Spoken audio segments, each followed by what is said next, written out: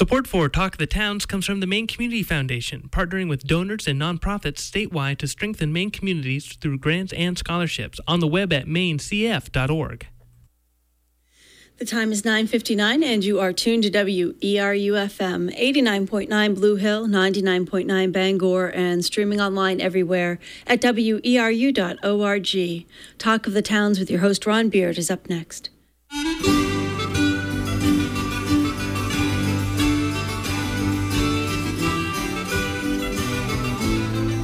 Good morning and welcome to Talk of the Towns here on WERU. We try to go beyond the headlines to make sense of the issues facing Maine communities, to share what works, to seek alternative solutions.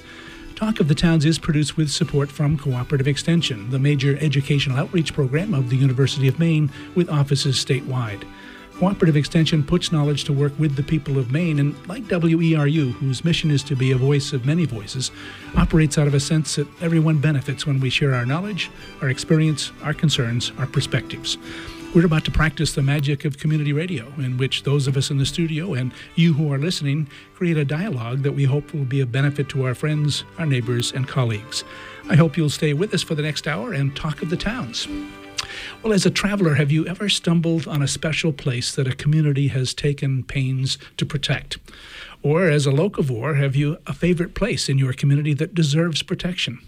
Well, if so, today's topic is just that, saving special places in communities, and we have some wonderful guests in the studio who can help us with that, starting with Jim Dow. Jim is the Executive Director of Blue Hill Heritage Trust. Welcome, Jim. Thank you, Ron. Glad to be here.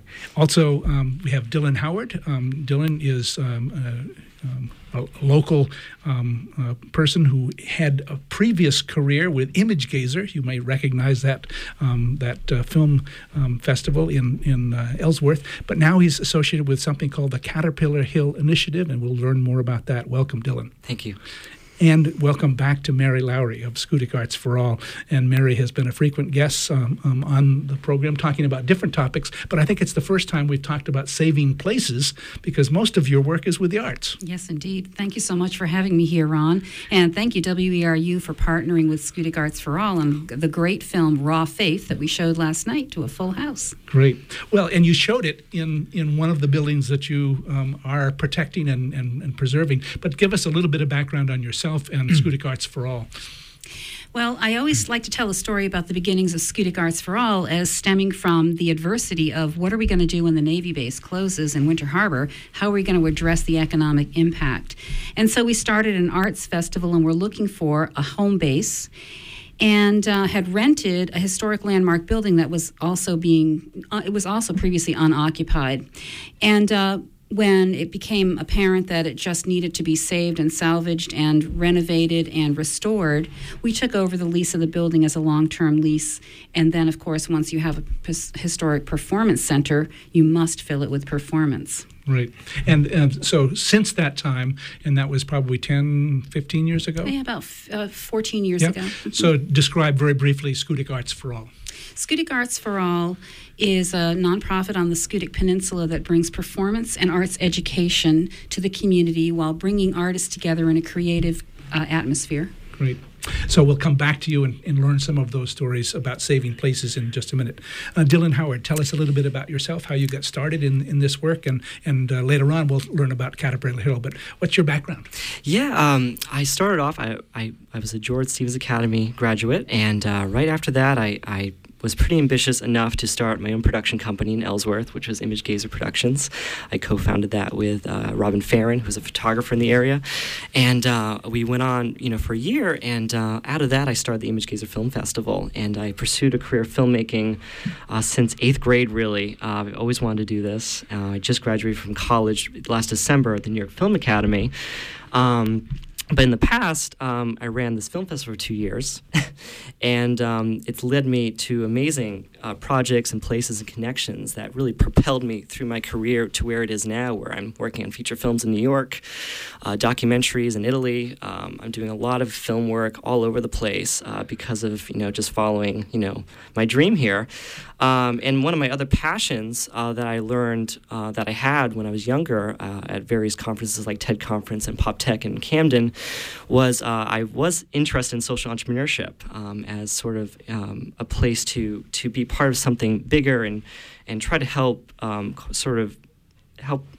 be part of the conversation of helping this planet out as a young person. And one of the things that fell into this current project, the Caterpillar Hill Initiative, was during my times of Image Gazer, I was looking for basically sponsors for the festival, and one of them was the gallery Caterpillar Hill, which I found out later was also the headquarters for the initiative of Caterpillar Hill.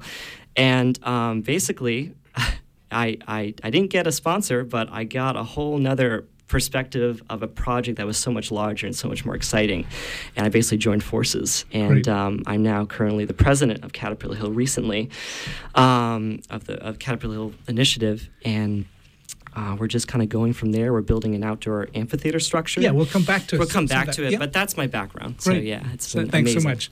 How about you, Jim? How did you get started in this work? I think I remember you working down East Main with the Nature Conservancy. Yeah, we had fun back then, didn't we? Well, I'm a Belfast boy, I have to say. I grew up when Belfast was the broiler capital of the world, and it's not that anymore, probably for the good of us all. But from a family who had been on this coast, this long coast, since the 1600s, and which definitely affected where I've ended up, I think. 25 years ago, I began work for the Nature Conservancy doing land conservation in the state of Maine, and ended up in doing a lot of work in Cobscope, where Ron and I worked together. And for the last 12 years, I've been the executive director of the Blue Hill Heritage Trust. I had been on the board for 7 years before that, doing this work that is really community-based. Is when I was working for the Nature Conservancy, it was statewide, these incredible places around our great state, protecting them. At the community level, it's different, and it's much deeper, and we can talk about that more, but it's really about creating these common spaces, these shared spaces that help build a community and help sustain it, places where people can see each other, share experience. Those sorts of opportunities are diminishing, actually, in our communities, I think, as we separate because of electronics and the speed of life. And so they're more and more important. And we've been fortunate in our organization to do a lot of great projects, and I'll talk some more about those later. It strikes me as though each of you are involved in things that our traditional economy doesn't do for us. In other words, there are things that we have to do outside of the traditional buying and selling economy. I think that's right. One thing that people don't think of much about land conservation is really an economic activity. I mean, in places like ours, where the economy is fundamentally built on the landscape, I mean, the jobs that are available there derive from the fact that it's a remarkable place. It has incredible natural resources that people from all over the world want to see, participate, have some of, and people don't come to the Blue Hill Peninsula to shop. I mean, they come there because it's a remarkable place, and it has art, and it's fostered these wonderful little communities that are rich in various ways. The arts, the music, and interesting people. It attracts them, and so part of our work really is it's protecting an economic base. You don't hear that spoken of a lot. It's about protecting scenery and wildlife and recreational opportunities, but really at its heart, this is for the long-term well-being of our community, and it will, I think, deeply that it will sustain the well-being of those communities over time. I'm going to be working with the Down East Lakes Land Trust tomorrow, as a matter of fact, and one of the things that one of their board members said in a survey was that it feels so good to be able to tell our kids and our guests here that we've protected this area, and it's going to be there forever. One of the joys of my work, of course, is that I get to enjoy the places that we protect. I mean, it's really rewarding in a long-term sort of way, not only my children and friends, but also. So tell us about perhaps a recent success in your work, Jim, and then we'll kind of work our way around. Okay, tomorrow, we're opening a new trail on a 100-acre piece of land in Brooklyn. It's the first piece we've owned in Brooklyn. We've done other conservation projects there with conservation easements, but this is a wonderful piece of land that a family gave to us because they wanted to share it with their community, and this was how they could do that. They donated the land to us, and we built this trail that is about 1 7/10 miles, and we're going to have a ceremonial opening tomorrow.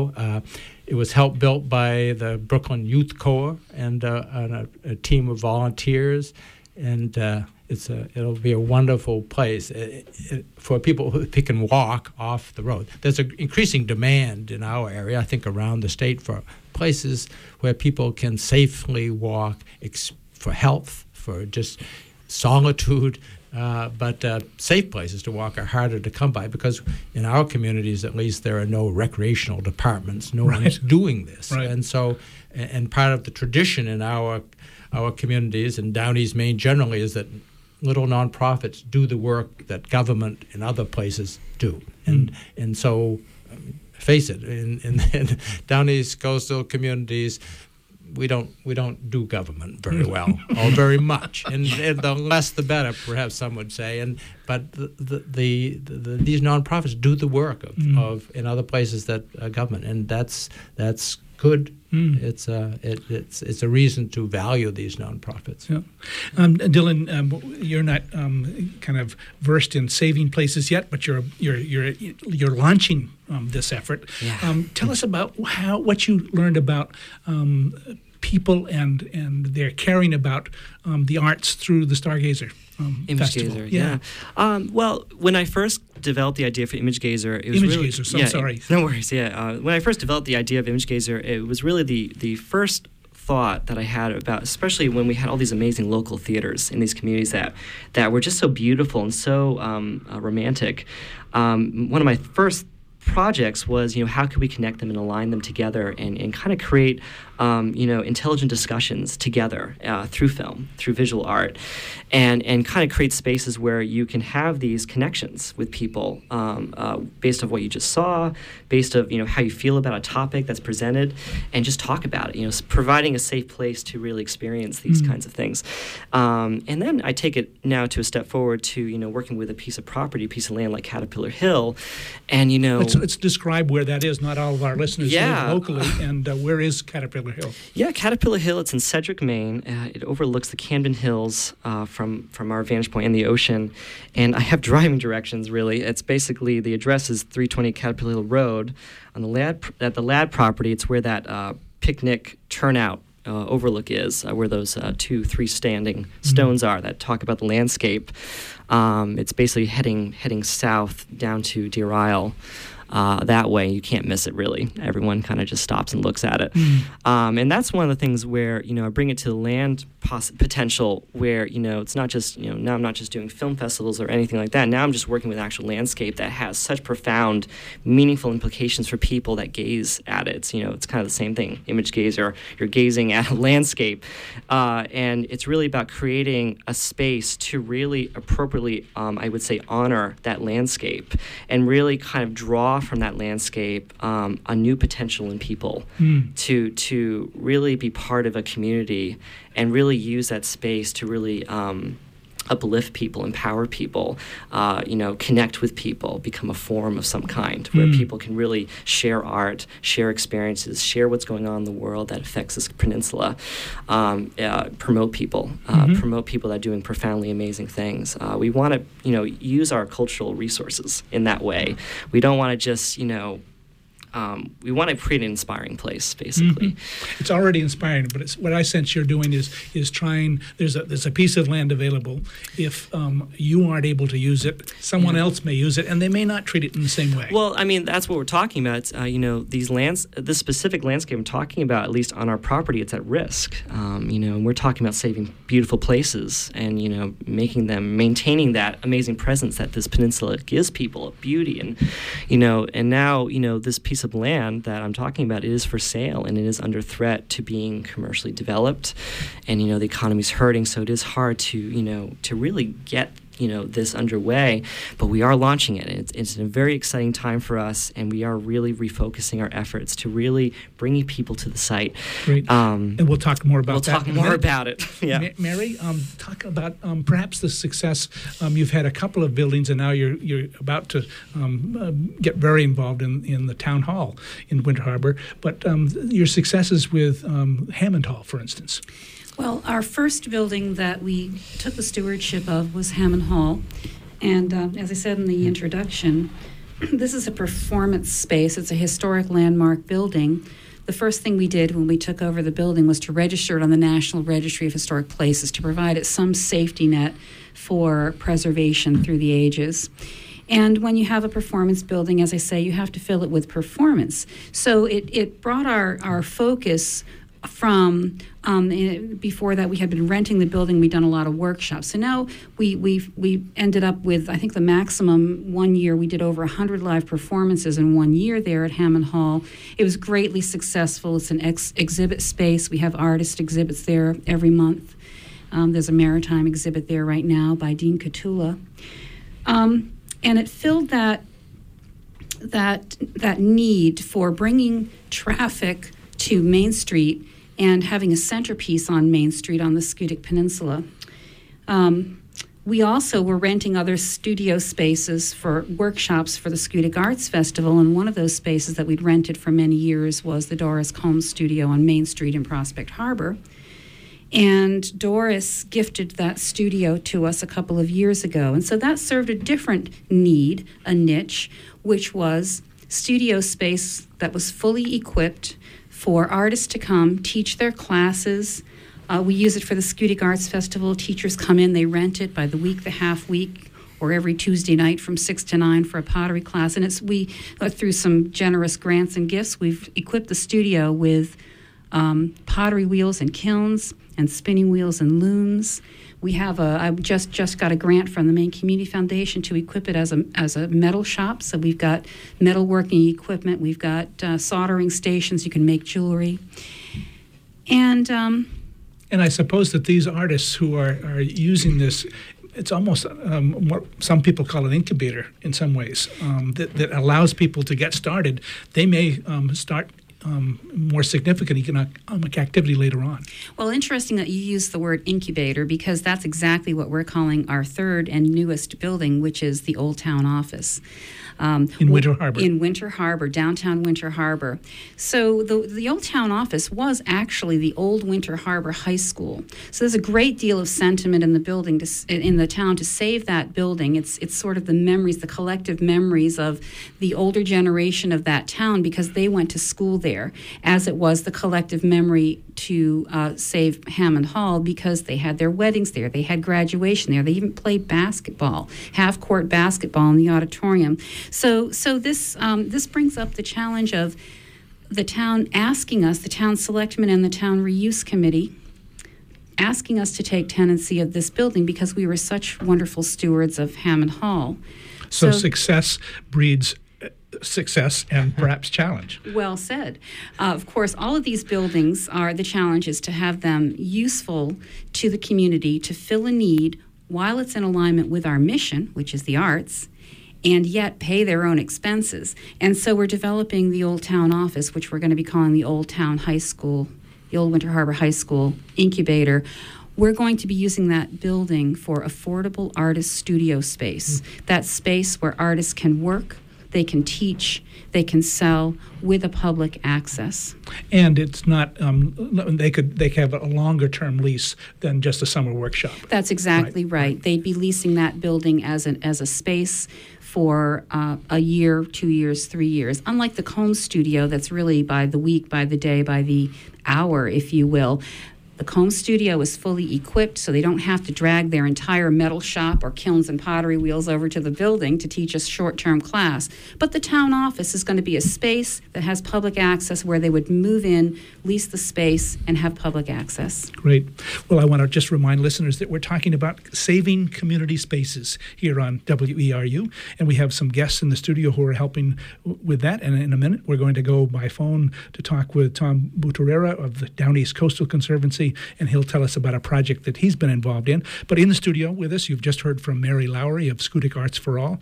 Also here are Dylan Howard of the Caterpillar Hill Initiative and Jim Dow of the Blue Hill Heritage Trust. So welcome, Tom, to Talk of the Towns. Thank you very much. Sorry I couldn't be with you down there today. That's all right.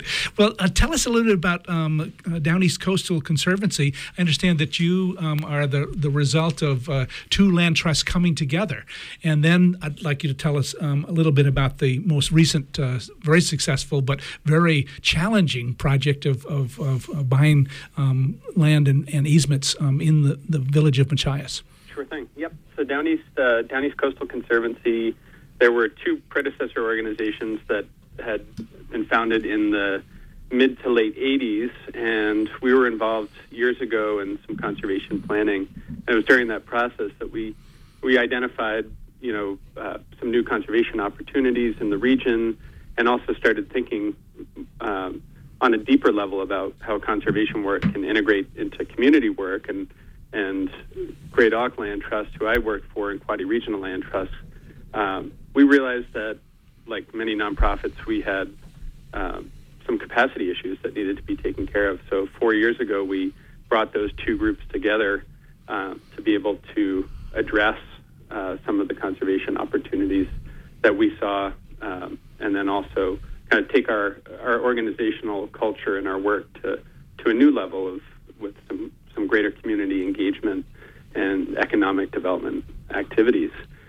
And in that conservation planning process, we realized that Machias, which is the county seat, the shire for Washington County, was there wasn't any conservation or recreational land protected right in the middle of this region.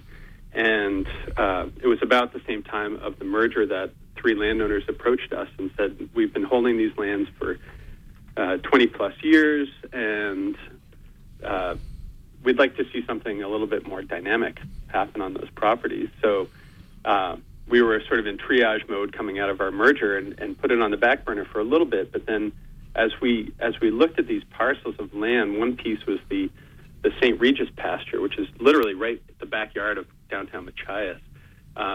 The residential area, business area of Machias is separated by this piece of property by the Down East Sunrise Trail, which runs 85 miles from near Ellsworth to up toward Calais.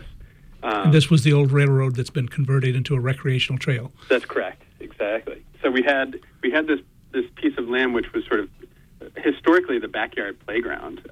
During the course of the project, we've been soliciting stories about past use, and that parcel was at one point used by the St. Regis Company to pasture their horses from spring to fall, and then they would take them upriver to Cowton Hall Wood all year round. And so the kids, there are people in the community who shared some extremely colorful stories about playing out in that back pasture while growing up.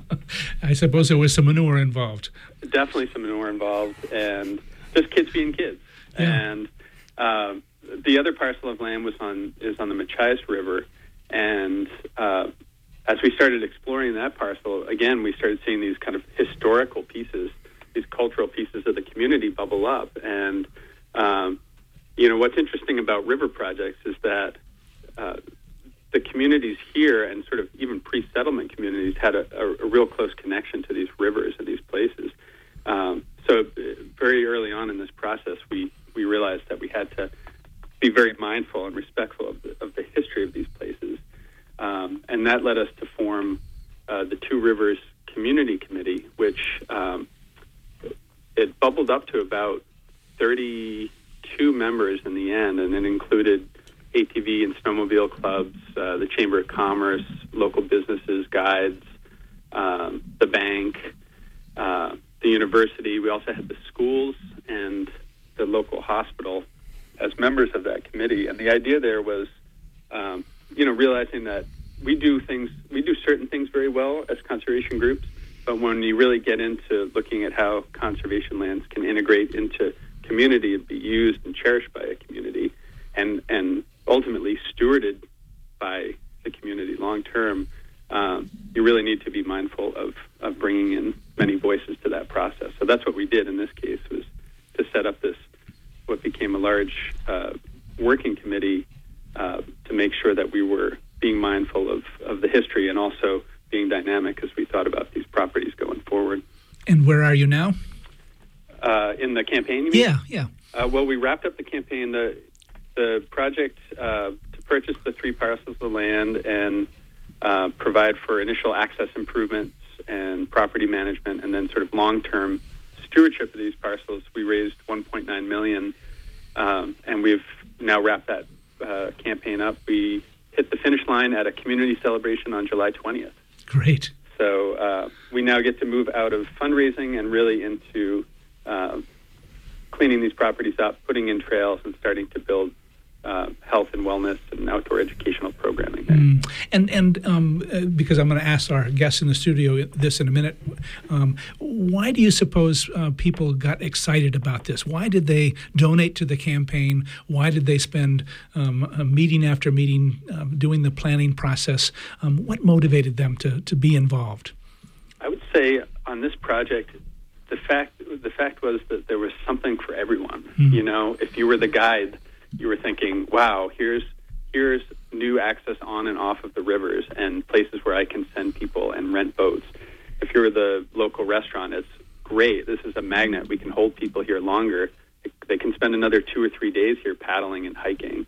From the hospital's point of view, you know, a lot of people think of the hospitals as the place to go when you're sick, but the hospital's mission is really to keep people healthy. So their goal was, they came to the table thinking, you know, here are resources that we can provide to get people outside, to build lifelong wellness. Because, you know, in the schools, you know, we emphasize sports, a lot of organized sports teams, but ultimately, you know, a lot of us don't play professional sports as a result of, you know, the path of our life. So really looking to build the life wellness, and then the local schools were thinking, you know, here's an opportunity close to our campus to bring our kids outside to learn experiential, hands-on learning in the elements. And earlier we were talking a little bit about a lot of this work is outside of what government is willing or able to do. Could this have happened any other way, Tom? Well, you know, the only other way, I think this was definitely the best way to go about it. I know when we talked to the towns, you know, we reached out to the towns early on to see, you know, were they interested in taking this on? And as with many rural communities, they said, you know, we think this is a great project, but we don't have the capacity. You know, the state wouldn't do, the state is very good at setting up, you know, state parks and things, but in terms of the programming piece and sort of the more dynamic approach to using the parcels, it became very clear that we would be the ideal holder of it. But we were very clear in the process that, you know, we can negotiate land deals, we can raise money, we can bring people together, but ultimately it was going to take the community to really put the vision behind it, put the gas in the tank, and take the car for the drive. That's great. So, Tom, thanks so much for being with us. Any words of wisdom for someone embarking on some of this, like our guest Dylan Howard? What would you say to someone that's newly involved in bringing people together? Listening is so key. You know, I'll share one example. You know, land trusts and kind of old guard conservation people tend to have a real aversion to motorized access, for instance. So ATVs, snowmobiles, and we had some people, you know, within our organization who were thinking, like, you know, there's no way we don't want to allow motorized access on these properties. That's not what we do. This, that, and the other. And they were sort of alarmed by the fact that, you know, we would invite the snowmobile clubs and the ATV clubs in, and I kind of said, you know, we have to trust in this process. We have to trust in people and in the community to make the right decisions for this community. And ultimately, you know, I think one of the biggest concerns was, you know, is there going to be motorized access right down by the river, and is it going to ruin the experience? And ultimately, it was the ATV and snowmobile clubs who came around and said, we don't think that's an appropriate site for motorized access. But, you know, for instance, had we come out and said that early on, it would have had a totally different response. It would have been a knee-jerk sort of, there's no place for us here. And I think you have to take that time to really, to build trust, to build communication, to listen, to kind of trust in that process that ultimately the community will make the best decisions to reflect the community needs. Well, Tom, thanks so much for taking time to be with us this morning. Absolutely, it's my pleasure. Yeah, thank you for that. Thank you. Tom Buttigieg of the Down East Coastal Conservancy, describing their work in the Machias area. In the studio with us, we have Mary Lowry of Schoodic Arts for All, Jim Dow of Blue Hill Heritage Trust, and Dylan Howard of the Caterpillar Hill Initiative. A little later on, we'll open up our phone lines, but first, maybe some thoughts about what inspires your constituents to get involved. I'll start with Jim, and then Mary, and then I'll ask Dylan for some of those same kinds of things. What inspires people to get involved in the trail project or some of the other land conservation work? Well, in our work, and as in Tom's, it's really the land. I mean, it starts with there. I mean, land is a powerful thing. It somehow seems to affect people. I know it affects me and many others, and it's different. And everything we do and people's motivation for being a part of our organization or giving land or helping on trails or stewardship is about some almost visceral, I guess, connection with the place, and particularly in our particular neck of the woods, people have a lot of passion for that place, and it's many elements. And one of the joys of having protected a series of pieces of land throughout the landscape, now there's about 6,500 acres of protected land, is the opportunity to create trails so people can get to know their place again. I mean, it's very interesting and fulfilling to hear some of the people who've lived there all their lives saying, well, I haven't been there for so long. It's great to have a chance to walk up the mountain in a different way, to see Blue Hill, see the perspectives that I maybe saw as a boy. So it's really, as I said earlier, it's really about connecting people with their place, having these common lands, these common grounds, these shared spaces where people can know their place and feel connected to it. And it is what motivates them to do more. Well, Mary, in your case with Hammond Hall, for instance, people use that building, as you say, 100 performances in a year. It's a hub of the community, and I understand when you pointed out that the roof was leaking. People said, "Yeah, I guess we better take care of that." Well, it's one thing to say the roof is leaking, but it's another thing to be in the building and experience all of us working together, rushing around, covering the electronics with garbage bags, and seeing that there's a tarp in the attic that channels the water into a tub and away from the Steinway grand piano. So we had been working for about 3 years to find enough money to replace the roof and the sheathing of the roof. It's an expensive, large, high roof. But the Chamber of Commerce happened to be having a business after hours one night in the torrential rain, and they got so fired up about the water rivulet that was running down the balcony steps that they said, we're going to take the reins and we're going to close the gap in funding and finish off this campaign to get the roof. And I just have to send out a special thanks and name to Bob Hammond, who really took the point on that and solicited 350 items and had a great big auction. And I think I, bought all kinds of stuff. And anyway, the community really became involved when they saw a need. So are there any other motivations that you can speak of other than seeing and using the building and seeing it's in danger? What's going to motivate people, do you suppose, in terms of the old high school? Well, it's when you think of filling a need, I think that the need aspect is critical. The need existed in the town for these buildings for preservation. It also existed as economic growth and maybe magnetism for bringing people to the downtown. And there are many, where there's a need, there are many avenues that can fill it according to our different various missions. And of course, our mission being the arts, we wanted to succeed in not only saving an old building, but really to breathe new life into the downtown area. So, what economic benefit is there to an empty building? There isn't any. So now the town office is set up for this public access, general use space.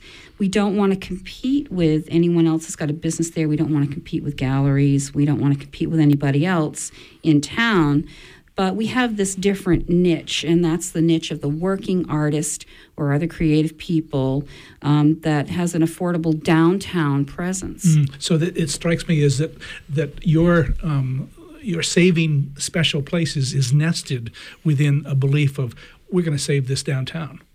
Well, we're going to save this downtown, and we're going to cultivate the community as a creative economy community. And I think that many of these outlying rural places, the creative economy, although it's quiet, is a very powerful component in the economy of the region. A lot of people have cottage industries. They have a little shop in the back where they do woodwork or art or photography or pottery, and that's really a base of economy in Down East Maine.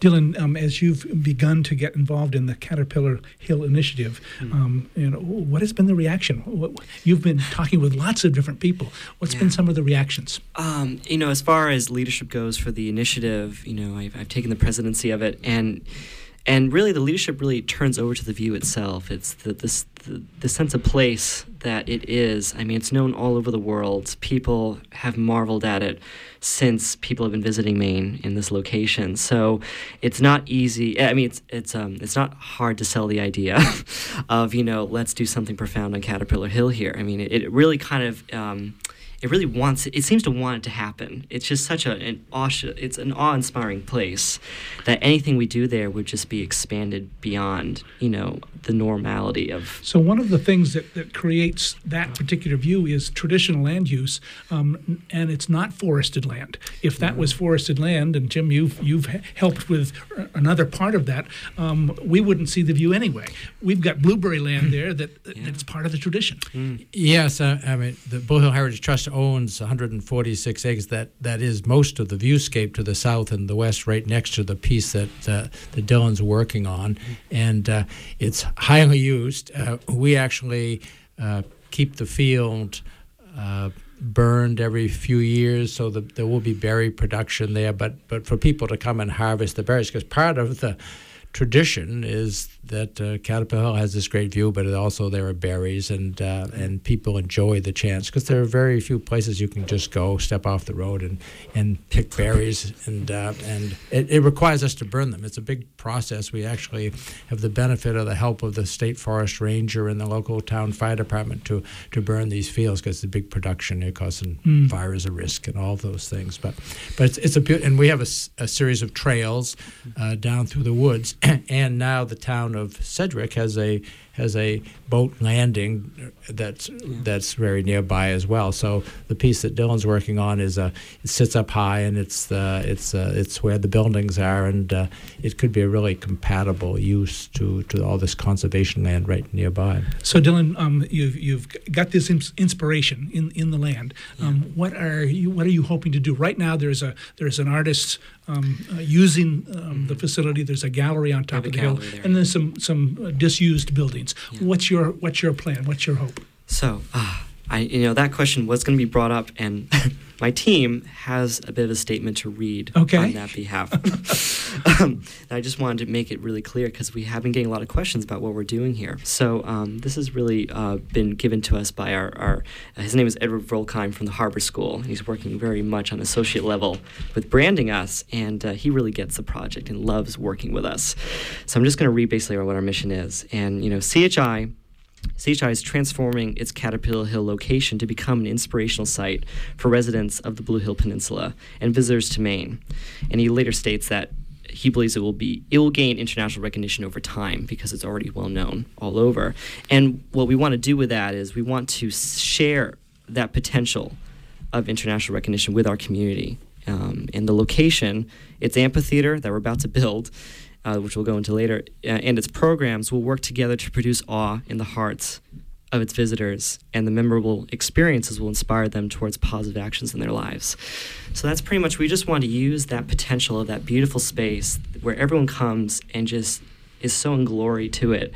So if we were to kind of jump ahead 3 years, 5 years from today, what would, and you were able to be successful, Yeah. what would we see or experience at the top of Caterpillar Hill? Basically, what you get is it's an arts and education center based on conservation, eco-psychology, artist workshops, outdoor films, lecture series, community events, weddings possibly, any sort of art type field and education as far as, preserving beautiful places such as these for people to go out and do the same things in their own communities. We want to be somewhat, we want to connect with Mary Laurie, for instance. We want to be a hub in Sedgwick and in this peninsula as well. We want to make bridges with other organizations that share the same kind of passion as we do, but we just don't want to reinvent the wheel. We want to bring people that already know what they're doing to our place and bring it to people. The first step in that process would be to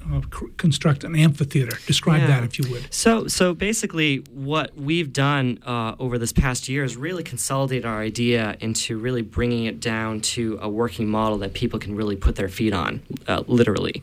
And so this amphitheater came into our design very early stages 5 years ago, where how are we gonna? What's the best use of this land?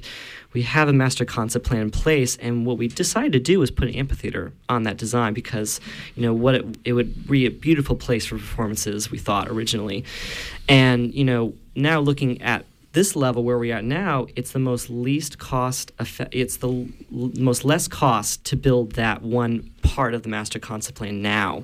It's about $17,000 thanks to a lot of volunteer help and the donations of the architect Nielsen Van Dyne working intensively with me. Basically, it's we're building the heart of the organization first. That's how we feel it. And from that heart, which we symbolically call the amphitheater, the Avalone Amphitheater, which that name comes from the actual landscape from the history books of what that that ancient land was called by other people. We decided to honor that name by calling it the Avalone Amphitheater. So from that center, we want to build out the rest of the body in the future over 2 or 3 years. We want to use that heart and build a community around the project. Okay, so basically by donations and by amphitheater first, then to tear down the buildings that aren't being used. Basically, so what would happen would be we build the amphitheater. People would actually be part of a fundraising effort of the amphitheater. We're going to have a beautiful art installation mosaic design of a mandala where people actually purchase tiles that go on top of this foundation of the amphitheater. That it's 50 feet in diameter and overlooks this view. And so from there, you raise the money to purchase the property first, and get that back into the local people, and get it off the market, preserve it. And then what we would do is we clean up the view. We would tear down the derelict metal building that's right next to us. We would preserve the gallery building and the ice house, and we would turn the ice house into an ice house museum because it was actually the largest ice cutting factory in the state of Maine. We want to preserve that history with the Walker Pond. And then from there, we basically initiate operations. We want to work with homeschools. We want to work with GSA, all these other schools. We want to bring a lot of the youth together. So it sounds like with Tom Butera, bringing lots of people into the conversation. Let's open up our phone lines and see what our listeners might be thinking about, or perhaps they have their own experience with saving special places, or perhaps they've got some questions for our guests. Give us a call at 1-866-625-9378 or locally 469-0500. That's 1-866-625-9378 if you'd like to take part in this conversation about saving special places. So the conversation is you save the place, and then you've got some ongoing costs that you might consider, and even trails. Jim, you've got to think about the longer term stewardship of these kinds of projects. Humans do have an impact, and there's a cost for everything, and certainly trails are no exception. Blue Hill Mountain, for example, the Blue Hill Heritage Trust owns a lot of the mountain, the summit, and we just opened a new 2-mile trail from the Turkey Farm Road, a different way up the backside. That mountain probably gets tens of thousands of hikes a year, every day of the year, literally, and people use it for recreation, for just to see the sights. Obviously, this time of year, but it's highly used, and it requires maintenance every year.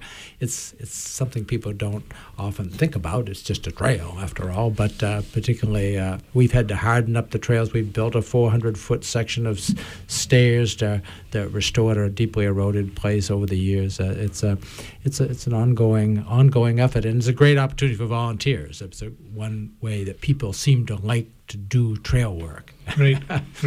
Well, let's take a phone call. If you'd go ahead and list where you're calling from and your first name and where you're calling from, and then go ahead with your question or comment, please. Yeah, this is Bill from Vinyl Haven. Welcome, Bill. Thank you. Just wanted to, I found your programs very interesting, this one particularly so. Vinyl Haven has, over the last 8 or 9 years, restored 2 old town buildings with no grant money, or virtually no grant money, and a lot of donations from our summer residents as well as year-round residents, and some help from the town. What inspired people to get involved, Bill? Well, the first building was a 1897 school that had been used for a number of things. Most recently, the Vinyl Haven Press was there for a number of years, Fine Arts Press. But then the town, it was vacant, and one of our residents had the idea of making that the town office. And so it's become this magnificent building with town office, selectmen's meetings, a meeting room, and 2 big rooms upstairs. So there's a real, as Dylan was talking about, there's a heart of this community in this building.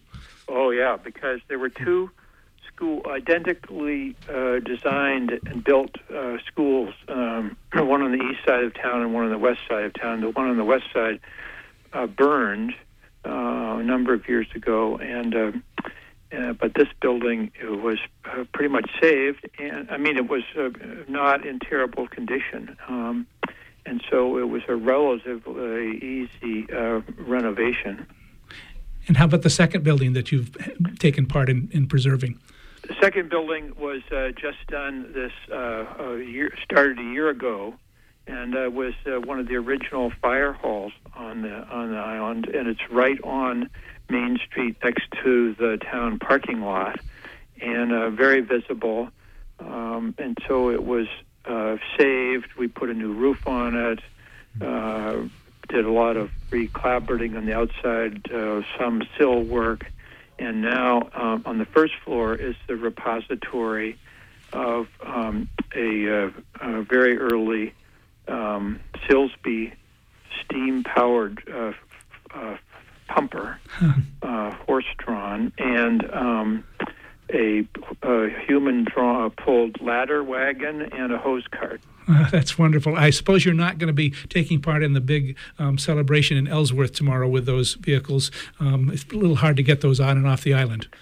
Yeah, I'm not involved with the fire department. Okay. Well, thanks so much for calling, Bill. Okay. Great example of community and people saving places. And again, all of you have talked about using those local skills to make things work. These are skills that are still inherent in the community, whether it's making trails or restoring buildings or donating to good causes. 1-866-625-9378 if you'd like to continue with this conversation on saving community spaces. Do you think that the long term, Mary, in terms of people have stepped up for Hammond Hall? What do you sense the hopes and the challenges are for the entrepreneurial space that you're talking about now? Well, I think it's interesting that there really is so much community interest in Hammond Hall and in the community spaces at the town office building. There's somebody in there with a print press right now before we even really finished cleaning the place up. So we've got this big, speaking of volunteers, we've got a big cleanup day scheduled for the 27th and an open house on the 28th and 29th. Where there's going to be printmaking demonstrations. We're going to have a show up historic photographs of Winter Harbor. And I think that's all part of just creating a traffic flow and this sort of, if you have it set up and ready, then things happen. Things fall into place. The universe aligns itself, if you will, certain things like Hammond Hall. As we progressed from trying to get the building restored a little bit, we found that there were performers that wanted to come that needed certain equipment. I'll never forget, Paul Sullivan had said he'd do a concert with us, and all we had for an instrument was an old beat-up upright piano cobbled together from two condemned pianos. So, I thought if we're going to attract musicians like this, we better get a new instrument. And I sent out 5 emails into the community, and 5 days later, there was a Steinway Grand on the stage. Now that we have the piano, we're attracting these other kinds of musicians. Tonight, we've got a gorgeous concert that's a classical concert with Deirdre McArdle Manning that's going to have piano, flute, viola with Anatole Wieck. We're going to bring a harpsichord in. There's going to be marimba and vibes, and they're going to record the concert live. So I hate to use a cliche, but I don't know another better way to say this. If you build it, Dylan, they will come. We have another phone call. Let's go ahead and learn our caller's first name and where they're calling from, and then their question or comment. Go ahead, please. Hi, my name's Tony Kamen, and hello, Jim. Hi, Tony. I have a question that's a little bit off the subject of buildings, but it goes directly to landscape, and that, of course, is my passion. Yes. Trees. Ah. The Blue Hill Heritage Trust asked me to give a presentation on invasive tree pests that are coming our way. And I was wondering if your guests would engage in a discussion about what the landscape might look like without the trees that we love so much, and if there is some interest in getting people involved in awareness programs and prevention and planning around what's going to happen to the trees, especially the hemlocks and the hardwoods and the ash trees. Brown ash especially, yes. Yeah, yes. When these tree pests, not if, but when these tree pests start invading. And if there are any plans to begin looking at that subject. Well, my suggestion around getting people involved is that the first thing that needs to be done is to know what we might lose, which involves a tree survey, knowing what you have on your property. And one way to do that, of course, is to get volunteers involved in doing surveys on particular properties. Might even start right in the town, like in the town of Blue Hill or in the town of Winter Harbor, to know what you got, to recognize what you might be losing and the cost involved with that. That's a great, and we may come back to you, Tony, so get in touch if you could through Cooperative Extension in Ellsworth, and maybe we'd feature a whole show on this. But let's get some reaction from our guests. Thanks so much for your call this morning. You're welcome. Jim, maybe start with you as a logical person and land trust person. Trees are important. They're important, and things are changing. There's no question about it. We're seeing different insects, different diseases, different things are happening in our place, and it's great that there are people like Tony around who are helping all of us think a little bit ahead of the game, and maybe not ahead anymore, but at least thinking about the things that could be happening. So, Tony, keep at it. Great. We've got another phone call. Let's go ahead and take that and see what their interests are. Give us your first name, if you would, and then where you're calling from. David from Sedgwick. Yes, I David. just wanted to remind people, as we were talking about the list of events in Hammond Hall, that tomorrow night there's a contra dance, as there is every month, and it starts at 7:30 and it goes to when people leave. So Great. I think it's one of the longer-running contra dances in the state of Maine right now. It is indeed, with the Sheep Island Rovers. That's right. David, thanks so much for your call. And it just underlines the fact that if these places are used and useful, people are going to care for them. Dylan, you've got a concert coming up tomorrow night. Tell us about that. Well, Noel Stuckey has dedicated an hour or so of his time to do a benefit concert for our whole ongoing building project of creating this amphitheater stage and creating that connection forum for people. And he's going to be performing at 5 o'clock tomorrow night from 5 to sunset. We're celebrating and ending with a sunset of Caterpillar Hill, and he's doing it to basically fundraise and help fundraise this land acquisition to really restoring this beautiful place and getting people kind of excited about having a new venue to do music and a lot of other artistic things that are coming up in the next year or so. So is this open to the public? It's totally open to the public. All are welcome. There's a $15 suggested donation, and along with that $15, you actually get a small tile that is a $15 price. So you actually buy into the project solid. And you've got parking solutions, if you would. Shuttle. Yeah, we have a shuttle. We have some shuttles going back to like the Eggenbach Country Store. You can park in there. We'll have like vans that can drive people to our site if parking becomes an issue, which I'm pretty sure it will get pretty busy with Noel. He draws a crowd.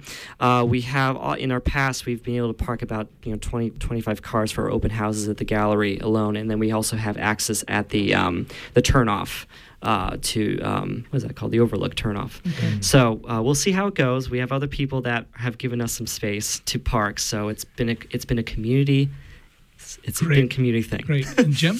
Well, one of the interesting things about that site, Caterpillar Hill, is that we learned when we were acquiring the property in 2001, those fields, was that how much people value that as a place to look at the sunset. Yes. People from Brooklyn who would drive over there to just watch the sunset, and many other places.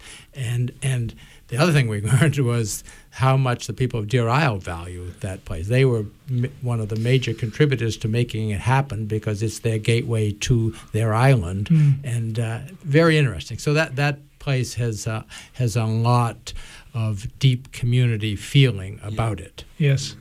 So as we begin to wrap up, I'd like to ask you if you could look ahead and see some of the trends that you're seeing in terms of this notion of saving places. Some of you have been at it for a long time, some of you less. What are some of the trends that you're seeing? What will be the issues that we might be thinking about 5 years from now? Mary, what are some of the trends that you see? Well, it seems like that one of the really hopeful things that can be seen is that there is, I think, a new and growing awareness of the importance of saving places, whether it's land or buildings or memories or ideals.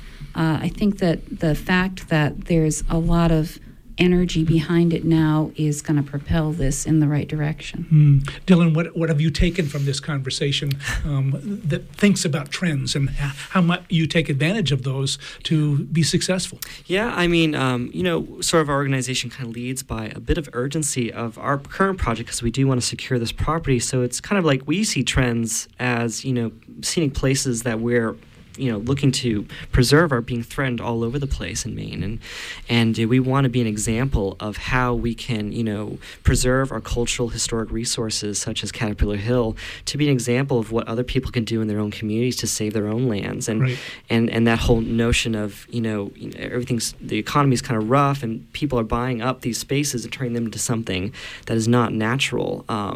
So it's about really getting more awareness about preserving your spaces. And Jim, what's some of the trends that you might see and take advantage of in the future? Well, maybe I'll speak to the challenge first. Is the stewardship challenge of owning land or owning buildings, the long term, and we're in the perpetual business, if you will, and that's a challenge. I think one of the trends I'm encouraged by is that young people, although it's hard to get them involved because it's a busy world we live in these days, there are more and more young people interested in thinking about this as opposed to going to Wall Street. They're coming to farming communities and wanting to do something different.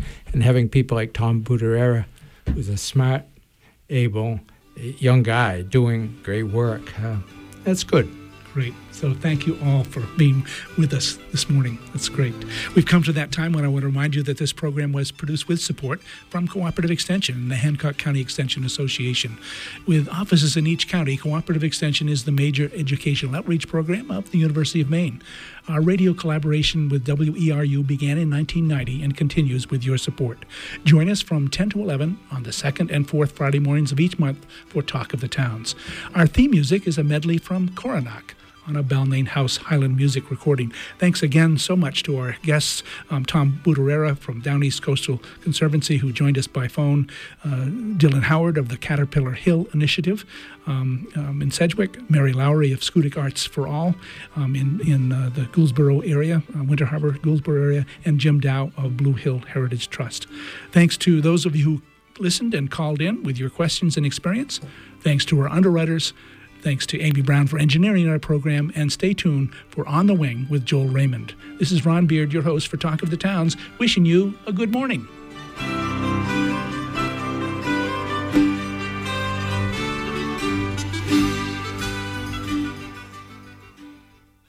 Support for WERU comes